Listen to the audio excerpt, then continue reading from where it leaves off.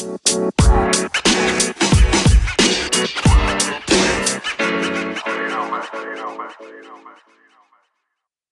hello, and welcome to K Out and About, the podcast about my random travel occurrences. This is still Season 1, Episode 26, some more British quirks and what I miss. So this episode is sort of a part 2 to the one before. I will continue ranting about things that, you may experience only in Britain.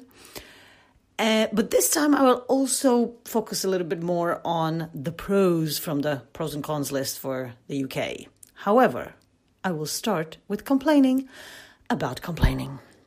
The Brits claim they don't, but they do all the time.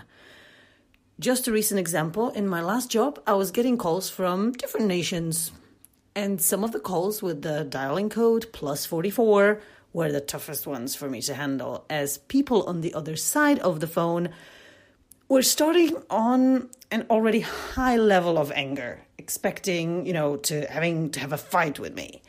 So straight from the get-go, your bags are shit, your service is shit, I'm having a bad day, and it's all your fault.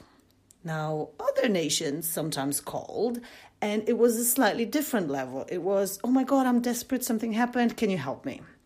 You hear the difference, right? Now, on the flip side of that, it has created an amazing customer service culture in the UK. The staff bending over backwards to make customers happy.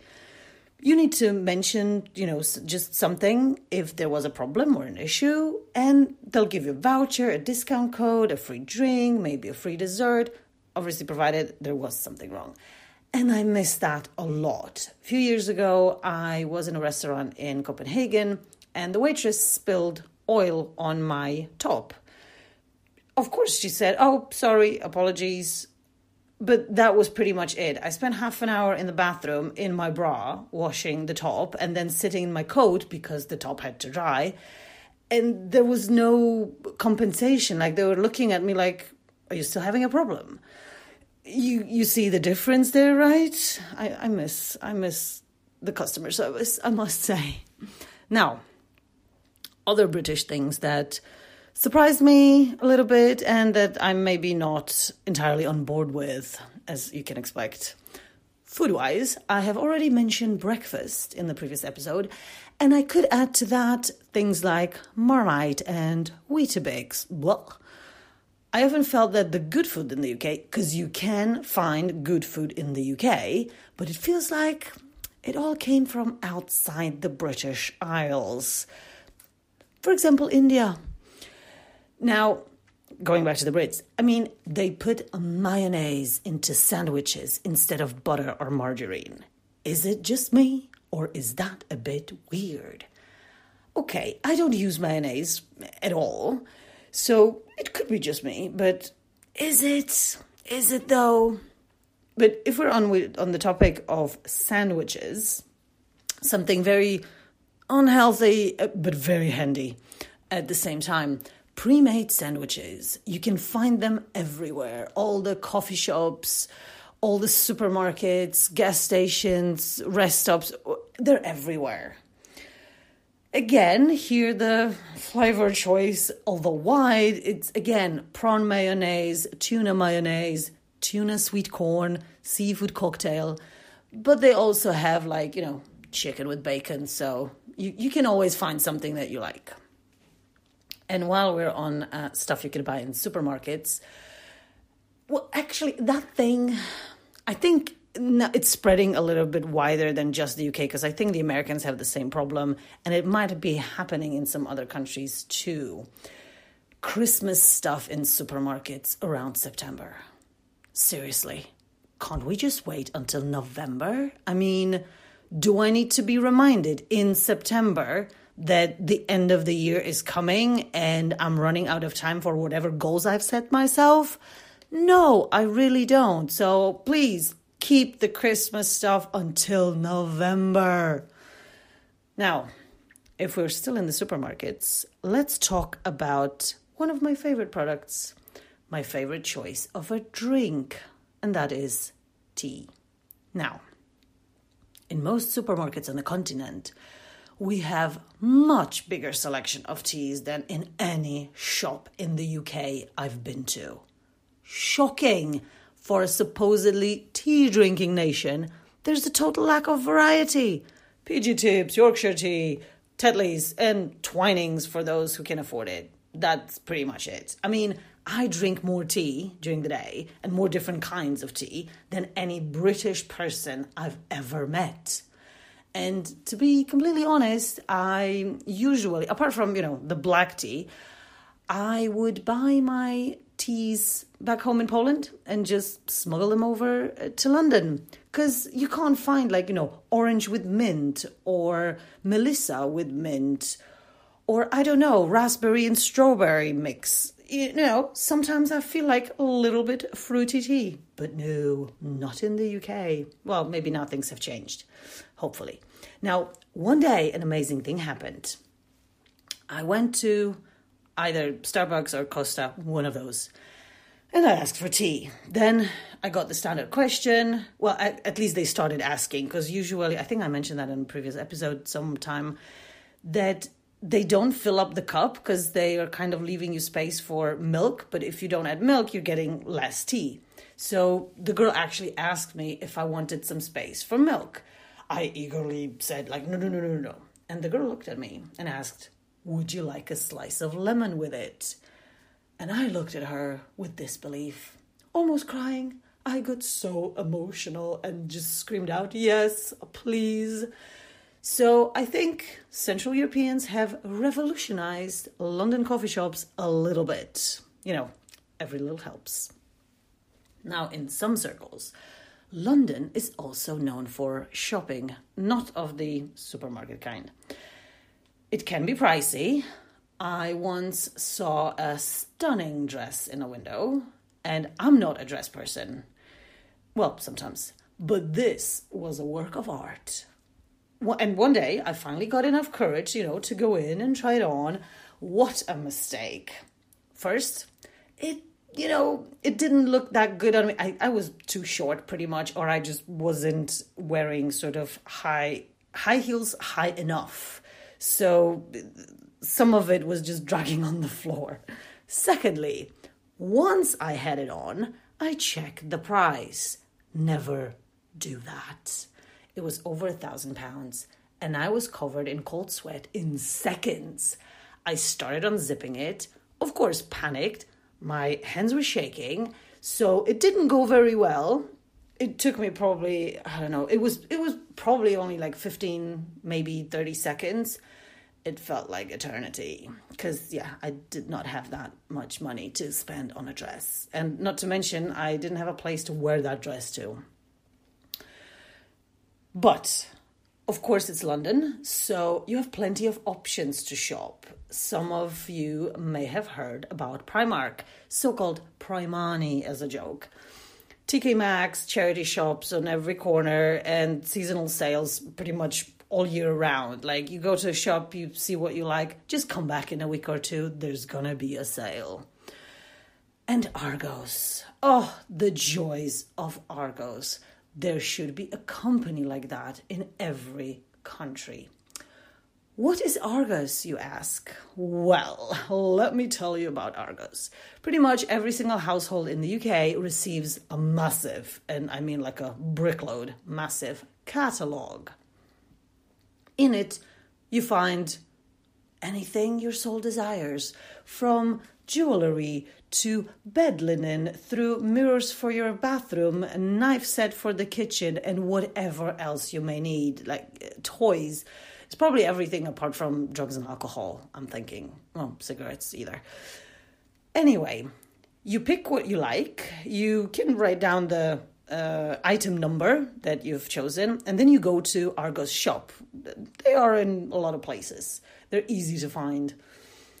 You type in the machine the number for the item that you picked, you pay for it, then you sit down and wait 5 minutes until the item you purchased arrives on a conveyor belt. Because those shops, they don't have displays. Hence, stuff there is actually quite cheap. So you can buy, the quality, let's say You can be lucky with quality, but not always. But still, because they don't have to spend money on displaying stuff, it's just a warehouse behind the wall. The stuff can be cheaper because they don't need such a big margin. And I do honestly think there should be a shop like that in every country, because you don't know. You arrive somewhere maybe for a month, maybe for a few months, and you need, I don't know, a pillow or a chair. You can just go to Argos and buy a cheap one and just leave it behind and not spend a lot of money, just because there isn't really anything else. And chairs could be expensive. So apart from the expensive and the very expensive, like the £1,000 dress, there is the cheap, super cheap, and super, super cheap. A lot depends on, what you want from the quality of life and the stuff that you buy.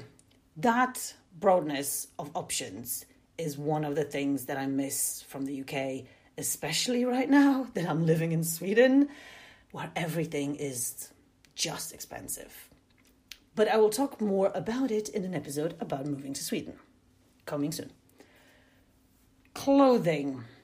I might have mentioned that already. Hardly ever weather appropriate. You can stand at a train station, on a platform, look around, and there's always a dude in flip-flops and shorts and a t-shirt, doesn't matter what time of the year, standing next to a person in a coat, hat, scarf, and gloves. It's just, you don't know. You really don't know. And it seems like Brits are very weather resistant. They also have a lot of words for crappy weather. Now, the next thing I'm going to talk about has been a tiny bit of a nuisance for me too. I'm talking about the country drop down. On a website, when you're buying something, sending something, filling out a form, sometimes you have to choose a country of residence or destination, whatever. Now, people in London, for example, never can know if it's going to be England, United Kingdom, Britain, Great Britain. What is it going to be? You have to scroll and check. And also, now, there is a difference between UK and GB, so United Kingdom and Great Britain. And I knew there was that difference. However, I forgot what it was, so I Googled it, especially for this episode. So, the official name is the United Kingdom of Great Britain and Northern Ireland. Meaning, Northern Ireland is not in Great Britain, so it's must be awkward when now during the Tokyo Olympics, there's Team GB, and I don't know, can people from from Northern Ireland participate or not really? I think they can, because it's actually United Kingdom. It just doesn't sound as, maybe it was just a marketing things like Team UK, Team GB. I don't know. And also there's some islands, the Channel Islands, and I have no idea if they belong to the UK or if they only belong to Great Britain or they don't belong to anything. No clue. Also, everybody outside of the UK kind of uses UK or Great Britain as synonyms, and it's sort of more whatever is more used within a country. So in Poland, we use Great Britain, the translation for Great Britain. Sweden, and for example, Germany, that would be Storbritannien, Großbritannien, so Great Britain again. But if you go to Spain, that's going to be Reino Unido, so United Kingdom.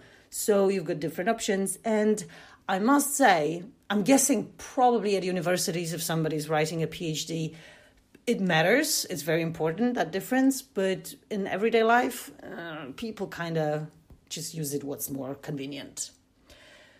Now, what I will definitely miss is the cultural life in London. No matter what day of the week, you could go to a concert, to the theatre, to see a play, a stand-up comedian, some exhibitions, and do other random stuff.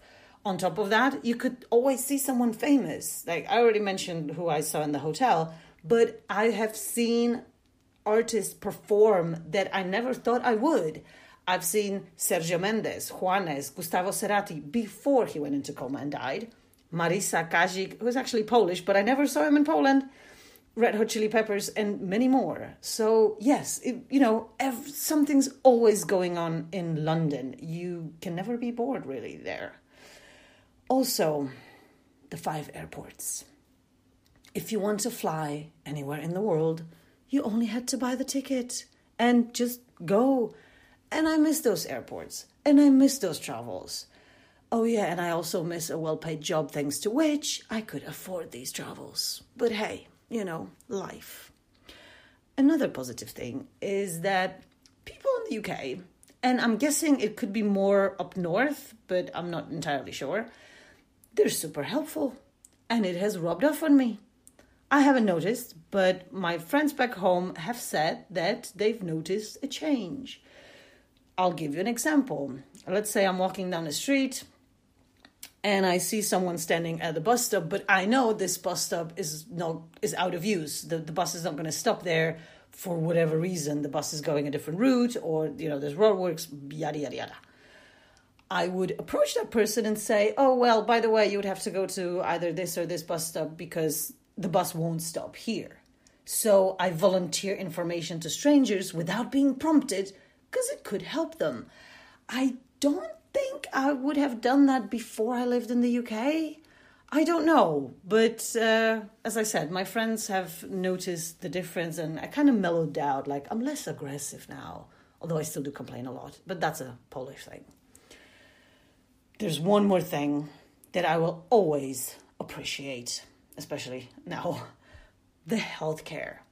It wasn't perfect, by no means, but I have to admit, it was pretty good in comparison.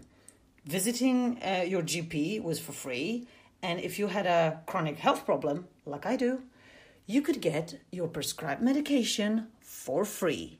Contraception was free, although again, not perfect. I'll give you an example. Before I registered with a GP, I ran out of my contraceptive pills.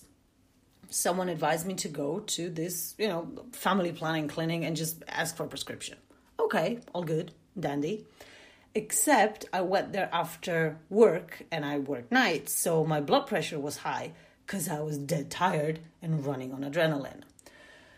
And the woman said she cannot give me the pills I normally take because my blood pressure was too high. So I was kind of expecting, okay, a blood test maybe? No, she just shoved me a bag full of condoms and a pack of pills that had a completely different hormone setup than the ones I was using and just said, yeah, good luck. Well, the good thing after that was that I actually went and signed up with a GP, got my blood tested, and then I got the pills that were correct for me. So, all good. And also, a few years ago, I decided to get the contraceptive implant. And again, that was all for free. I just had to make an appointment, get it, and done. Now that I live in Sweden, I will need to change the implant, I think, in a few months. So, yeah, let's see how much that will cost here, because I don't think it's going to be for free. As you can see, or hear rather, there are a few things I miss about the UK, I admit. I'm guessing it was also very noticeable in this little rant, or actually a rant and a half, that, on the pros and cons list, there are a lot more cons. So, oh yeah, and I did not even go into media or politics or the fact that you have to pay to go to university and the whole education system is actually flawed for me. That's just my opinion. And now they've decided to level the playing field, that kids in just random state schools will start learning Latin because the posh kids are learning Latin. Just stop making kids learn Latin, for God's sakes. Really? Who needs it? Anyway, I'll finish my rant right now. So yeah, I did not go deep into all these topics. And so I have decided to move, change the landscape. And this is how I ended up here in Sweden, which is another saga of pros and cons that I will, of course, share with you because you deserve a warning. But that's it for today. The next episode will hopefully come soon, and I'm planning to call it What the British Say. I'll talk more about the language, mainly some interesting phrases from working environment, but also some slang. Thanks for listening, and until next time.